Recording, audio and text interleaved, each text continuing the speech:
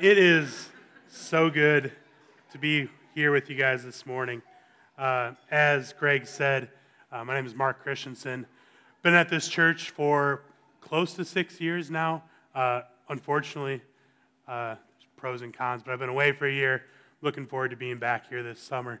I just want to thank you guys for the ways that you have served me, just through prayer, through sending little letters, little notes.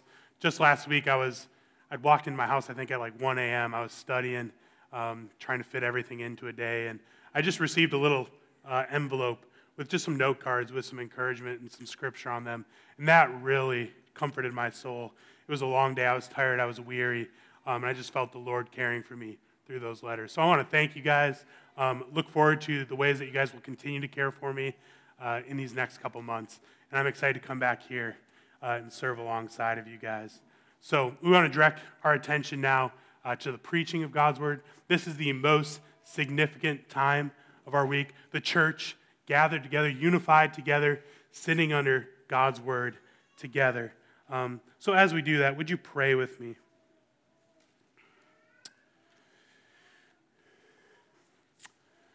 Father, we're grateful for Emmaus Road Church, how you have brought this family of believers together. Father, we pray that as we give our attention now to what you've revealed to us in your word, that you'd be kind to us, to let the word take root in our hearts. Father, I was thinking of Psalm 25 here this morning as we were singing. It says, make me to know your ways, O Lord. Make us to know your ways this morning. Teach us your paths. Lead us in your truth and teach us. For you are the God of our salvation. And it's for you that we wait all the day long. And so, Father, we pray that you would be kind to us. Help us to understand your word, to apply your word. And may it get work done in our hearts, in our families, in our church, and ultimately in our city and to the ends of the earth. So we pray all these things in your name. Amen. Good morning. We are going to be looking at a somewhat obscure book this morning. Maybe it's one that you're not fully aware of or accustomed to. But before we do that, I want to share something with you. I don't know about you, but sometimes I find myself scrolling through the internet, and I'll come across a video that someone shares. You know those kind of people who share everything. Maybe you are that person. But I found myself finding this video, and I opened up this video because the title really struck my attention. It said, "You won't believe what happens next." And so I took the bait, and I pressed play, and I got sucked in to this scene from a courtroom. There was a man in this courtroom on trial for murder. The prosecutor was at his seat next to the defendant, ready to bring his accusations. And the judge sat before the accused man, ready to give his ruling. The family of the victim sat by, waiting for the assumed verdict that was going to come. One of the brothers of the victim was given a chance to speak.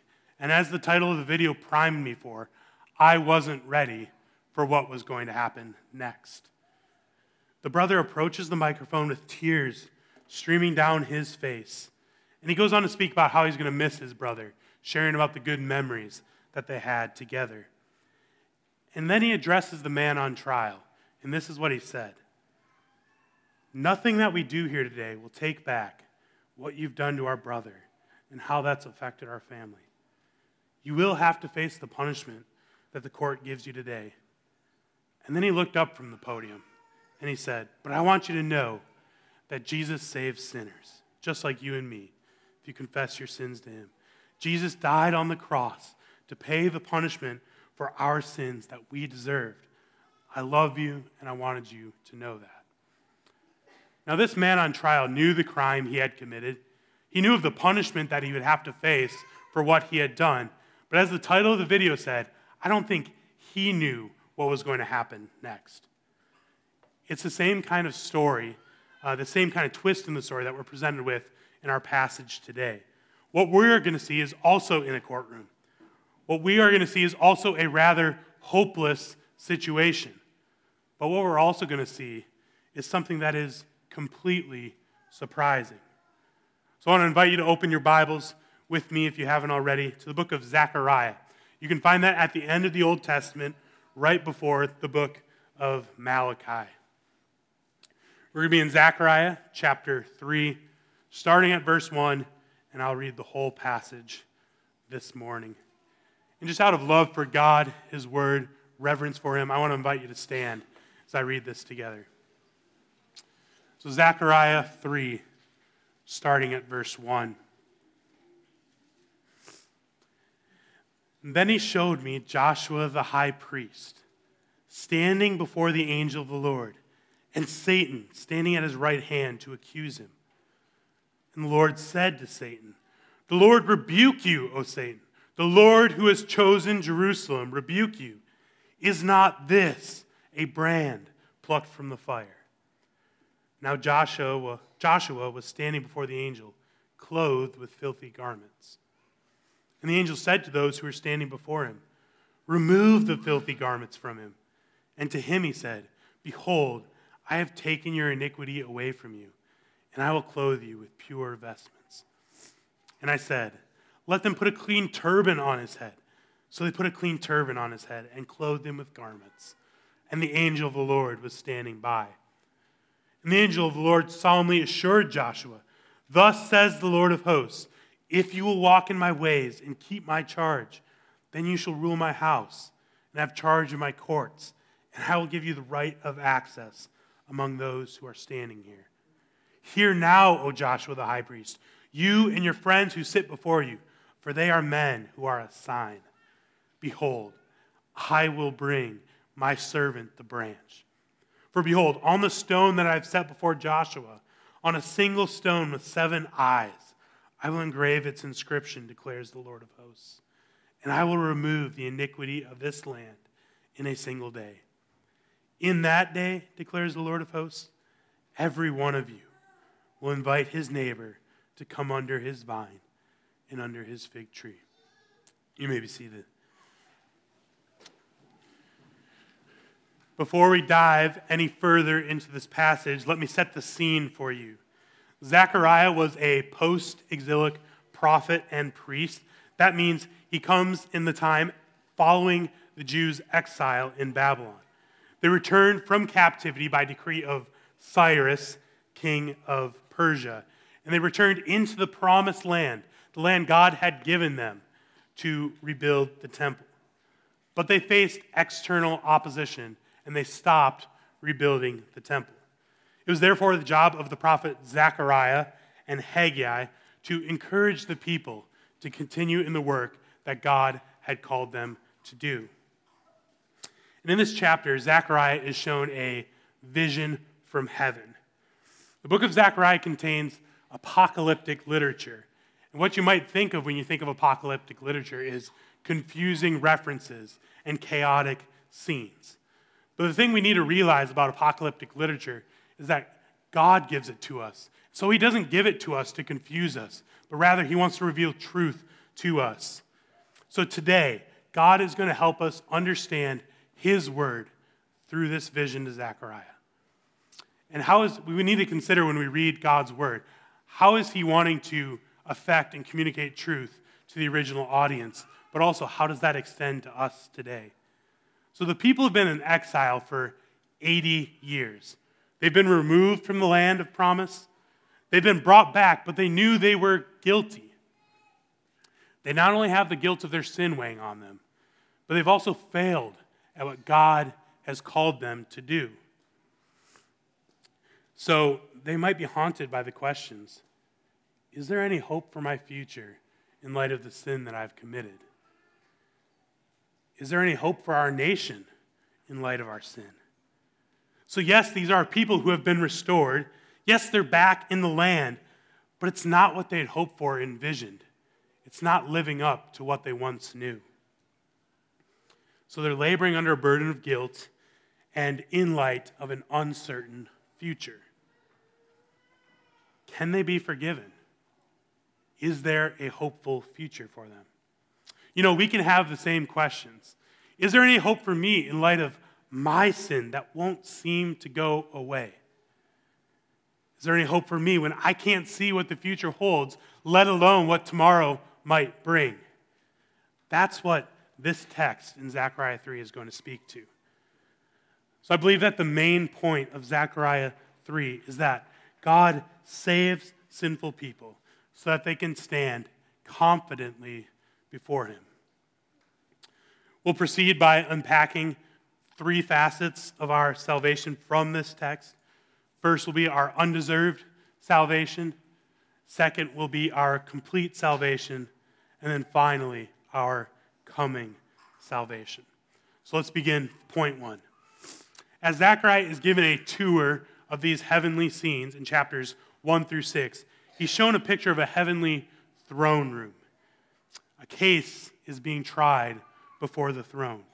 And if you look at verse 1 with me, we see the parties who are present there. We have Joshua the high priest. He's standing as the defendant, the person on trial. Standing by at Joshua's right hand is Satan, the accuser, ready to accuse him before God. And before Joshua is the angel of the Lord, simply called in verse 2, the Lord. And he's representing God as judge.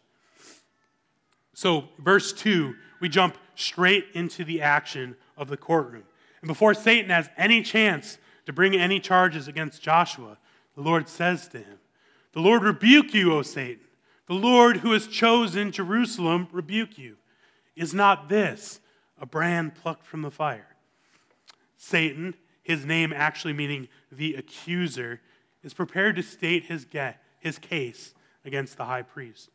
But God here is on the offensive and rebukes him before he has a chance to bring anything against his chosen high priest. What's God's reason for rebuking Satan? Why would God intervene in this moment for Joshua? Let's look again, verse 2. It's the Lord who has chosen Jerusalem rebuke you. It's because of God's choosing, his electing purpose, that he's turned away Satan's accusations before Joshua, before they are able to slither out of his mouth. It's the Lord who chooses Jerusalem is a theme throughout these first couple of visions. Look with me at Zechariah 1, verse 17. "Cry out again, thus says the Lord of hosts, my city shall again overflow with prosperity, and the Lord will again comfort Zion and again choose Jerusalem." Now go to chapter 2, verse 12 with me. "The Lord will inherit Judah as his portion in the Holy Land and will again choose Jerusalem." It's because God has chosen his people that he prevents any attacks from Satan to come their way. He depicts them as a brand plucked from the fire. And this is a reference to Amos 4:11, a brand being a small stick or a log that is on fire. It was Israel's enslavement in Egypt that was referred to as an iron furnace, Deuteronomy 4, Jeremiah 11, where God was the one who had delivered and plucked his people out of their enslavement in Egypt. So it's that picture of Israel's enslavement in Egypt, that helps us understand this picture here. It's a privileged deliverance that Joshua and the people he represented will experience, just like the Israelites experienced a privileged deliverance from Egypt because they were God's chosen people. God gives Zechariah this vision, showing him what his heart is towards his people. We see that God is still for his people. His patience with them hasn't run dry. Time, after deliverance after deliverance, God was calling his people to obedience so that he might give them the promised blessing. Yet in unbelief, God's people did not obey his voice.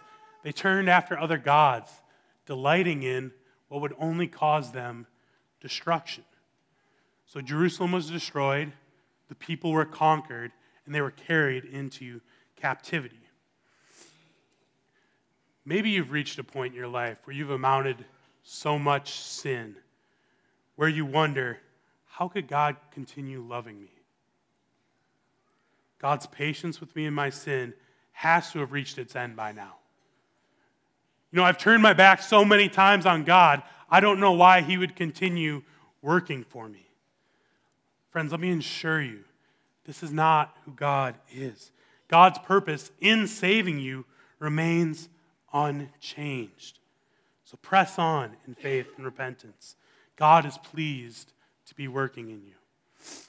So though Jerusalem was destroyed, though God's people were conquered and carried into captivity, God would bring them out of their exile. And in this vision, we're shown that God's electing purposes remain unchanged. The people of Israel didn't deserve this kind of kindness, this steady, unchanging commitment that the Lord was showing them.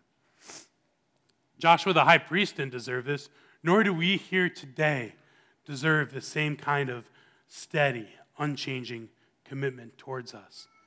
We're reminded of the Lord's purpose in Deuteronomy 7, where it says, "For you are a people holy to the Lord your God. The Lord your God has chosen you to be a people for his treasured possession out of all the peoples who are on the face of the earth."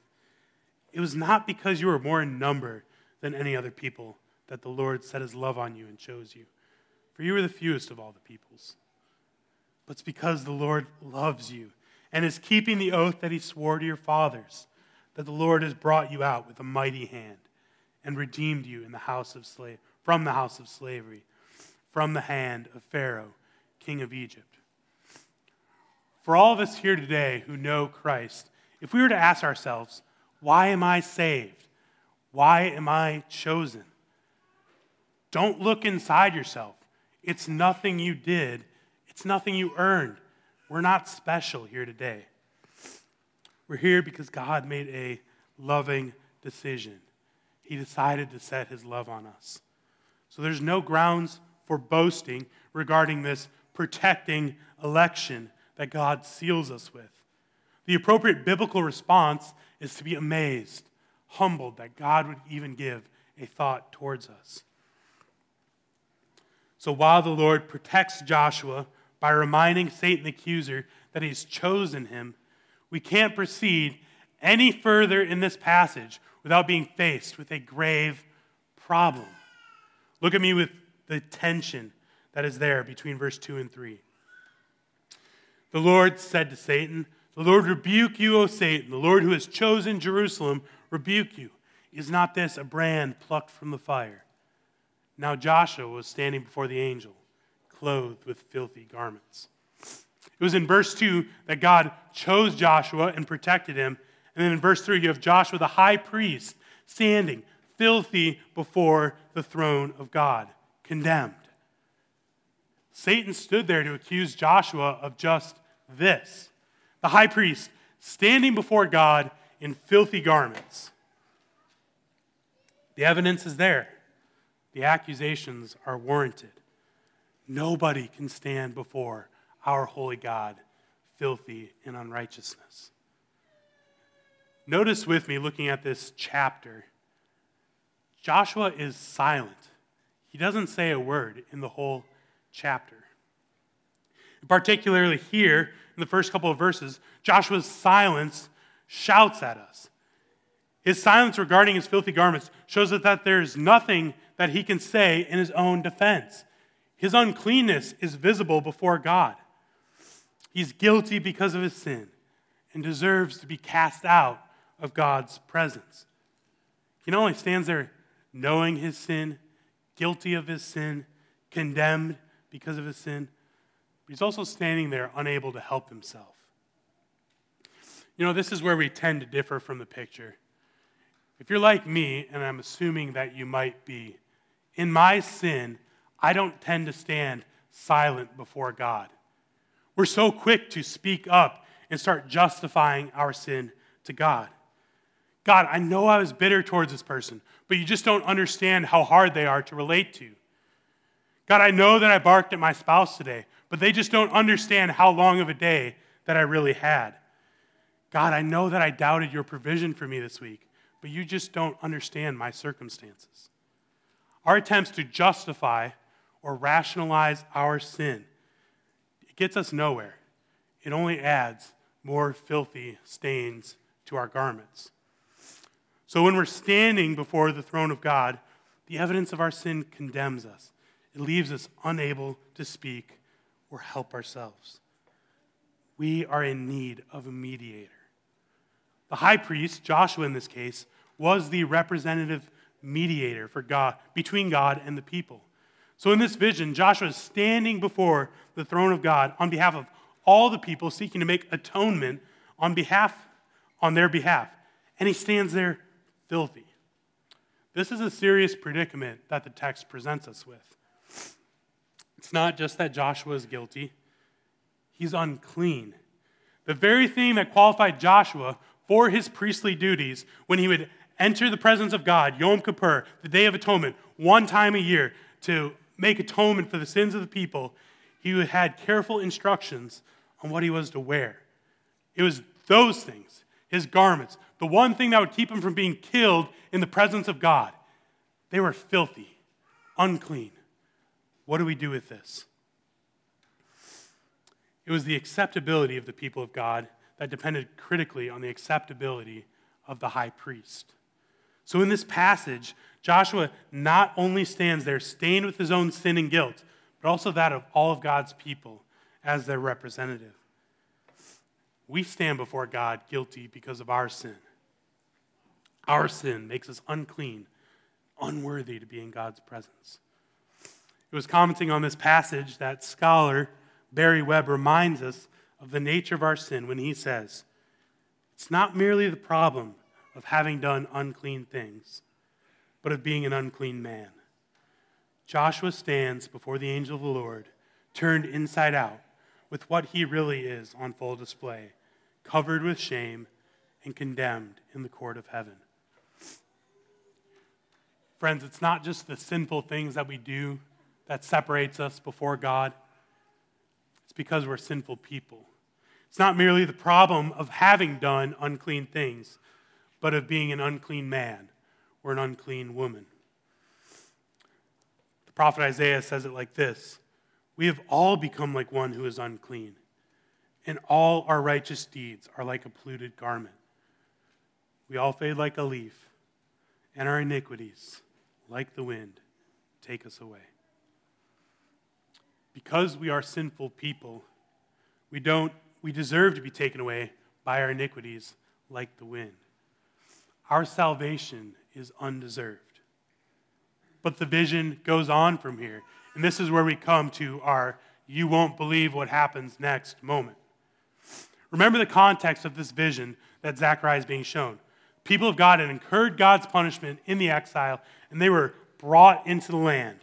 But they're still stained with sin. They knew that they needed a way back into the presence of our holy God. The thing that Joshua likely didn't know and could have never imagined was that God was not going to remove him from his presence. That would have been the correct expectation, wouldn't it? Look at verses 3 and 4 with me. Now Joshua, standing before the angel of the Lord, clothed with filthy garments.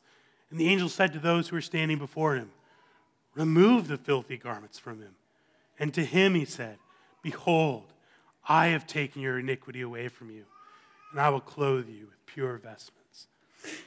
Rather than removing Joshua from his presence, he removed all in Joshua that kept him from offending his holiness. Joshua's unrighteousness and all the unrighteousness of the people was dealt with by God. God removes the filthy garments from his people. So here's the promise. God is going to cleanse his people from their sin. There is hope for them. There is a future for them. Maybe you're sitting here today and you've confessed the same sin 1,000 times over. God must yawn at my confession. God must turn his back towards me. Is there any hope for me? Maybe you've done something, you regret it, and there are consequences. And you conclude that there is no fixing this situation. The glass is shattered all over the floor. It can't be put back together. That's what your sin is like. Maybe that's what your situation is like. Maybe you feel like that's what your life is like. Is there any hope for me? Brothers, sisters, this text, God's word says, yes, there absolutely is hope for you. God will cleanse you of your sin if you turn to him. But God doesn't stop there. It's only part of what he does for his people. God doesn't just remove Joshua's iniquity, but he also clothes Joshua with garments suitable for presence and service in the heavenly courtroom.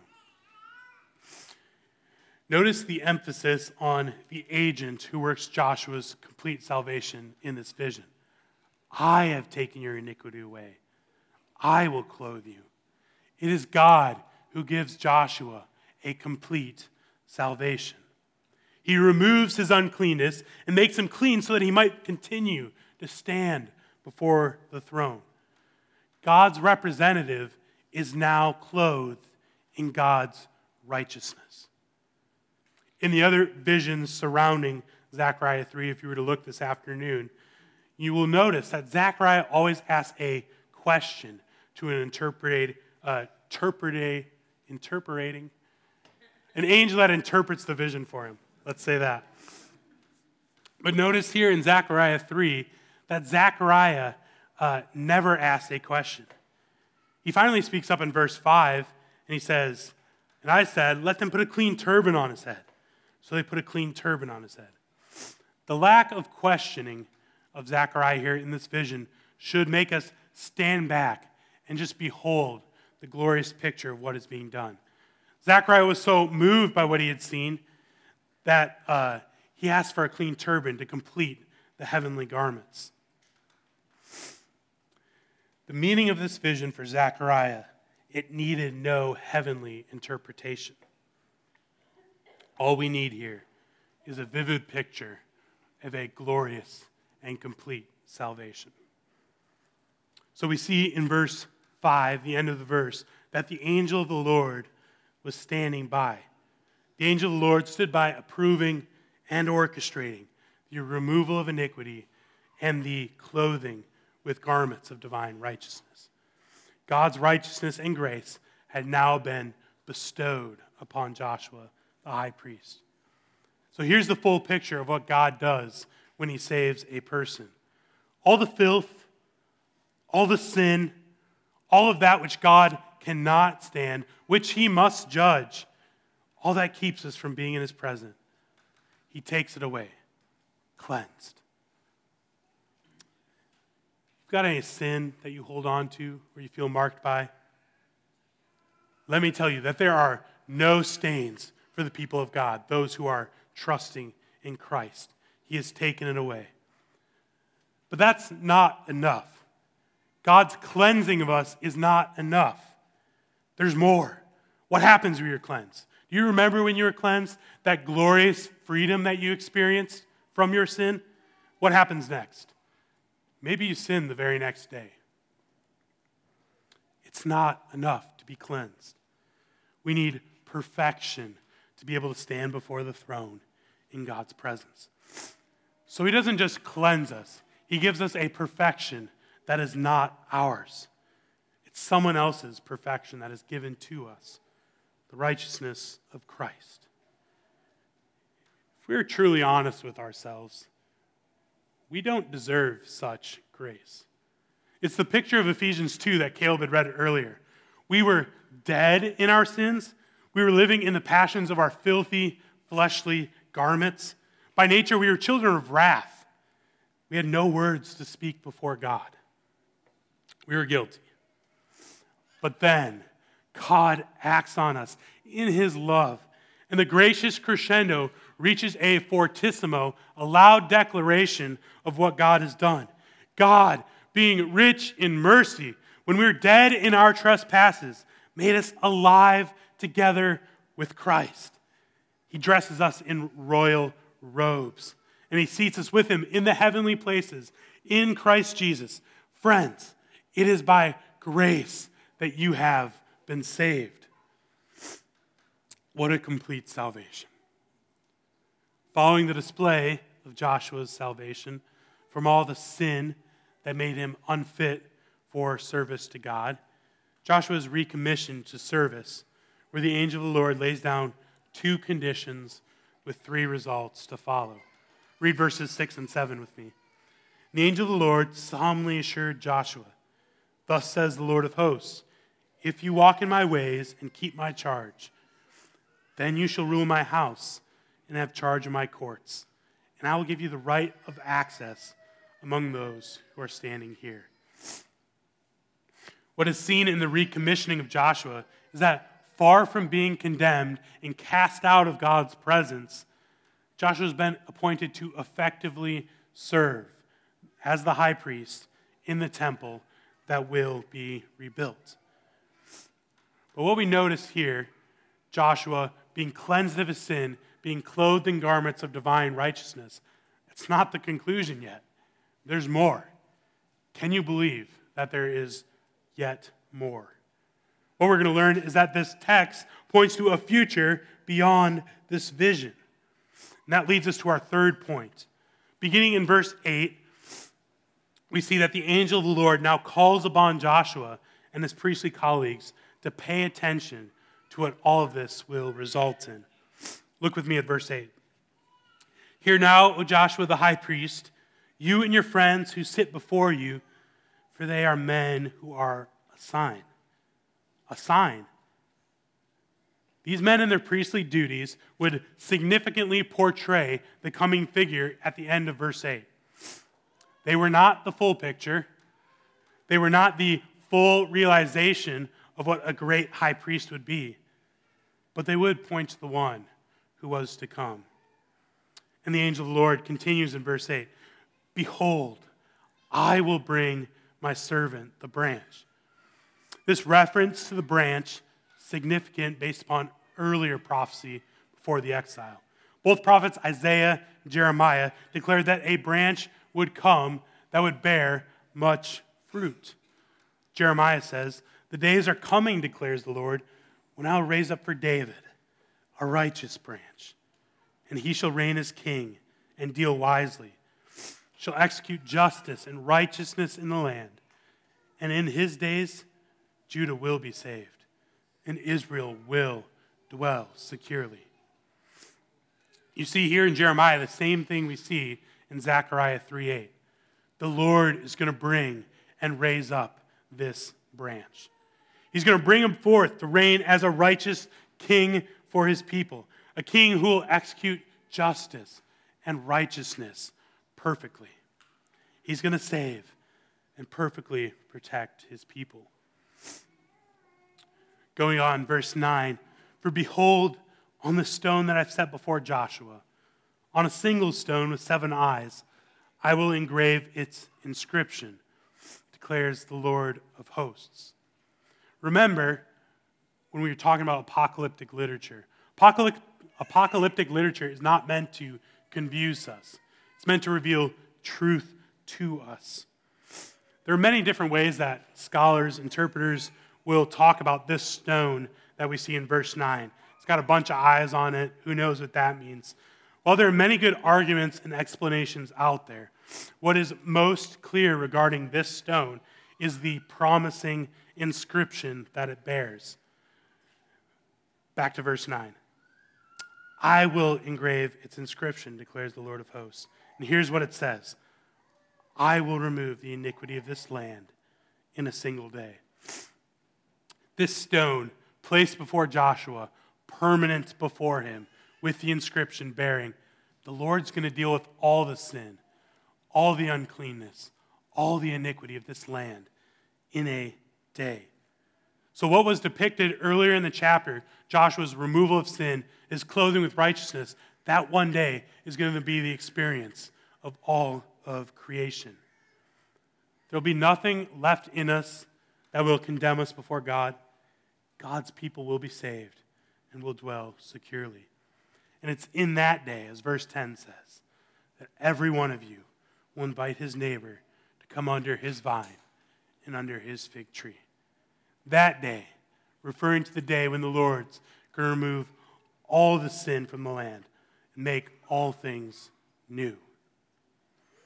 It's in that day that all of creation will be characterized by perfect peace. No more animosity or hostility between fellow men. No more lies whispered by Satan seeking to condemn us before God. No more remaining sin in us that seeks to destroy us. In that day, we will be at peace because the Lord has removed all the iniquity that causes chaos in the land. Don't you long for those days of perfect peace? This is the full and final salvation that is yet to come for all those who trust in Christ. As I conclude, I want to share a brief story that I believe brings home what this text is calling us to consider. It was Pastor Charles Spurgeon, during his many years of ministry, he had numerous hymns memorized that would come out through his preaching, through his writing. And towards the end of his life, when he was in poor health, he spoke to a small group of friends. That would be one of his final public addresses. And this is what he said. Though I have preached Christ crucified for more than 40 years and have led many to my master's feet, I have at this moment no ray of hope but that which comes from what my Lord Jesus has done for guilty men. He had no hope based off of the many sermons he had preached over the years. He didn't bank his hope on all the people he had led to know Christ. He didn't trust in what he could say or what he could do to free himself from his sin. The only hope he had was what Christ had done for guilty men, guilty women like you and me. Our only hope rests in Christ who saves sinners. We don't deserve it. It's complete. And it's coming to a great conclusion. That final day when he returns, when he's going to remove all the remaining sin from the land and make all things new so that we might finally have glorious peace. It was following this short address to his friends that one of these hymns that he had memorized flowed out. And here's what he quoted. When Satan tempts me to despair, tells me of the guilt within, it's upward I look, and I see him there, who made an end to all my sin.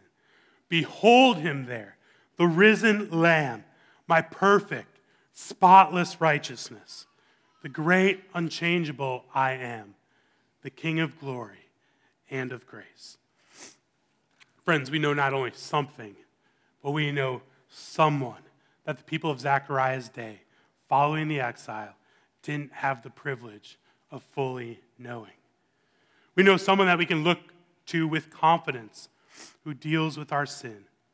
We know the Lamb who was slain to wash away our sin. So look to Christ for forgiveness. Trust in Christ that he has borne all the punishment for your sin. Have confidence that when you trust in Christ, you are counted as spotless, clothed with the righteousness of the King. And together, with all the saints, let's look forward to that day when the Lord will remove all the iniquity of this land in a single day. Let's pray.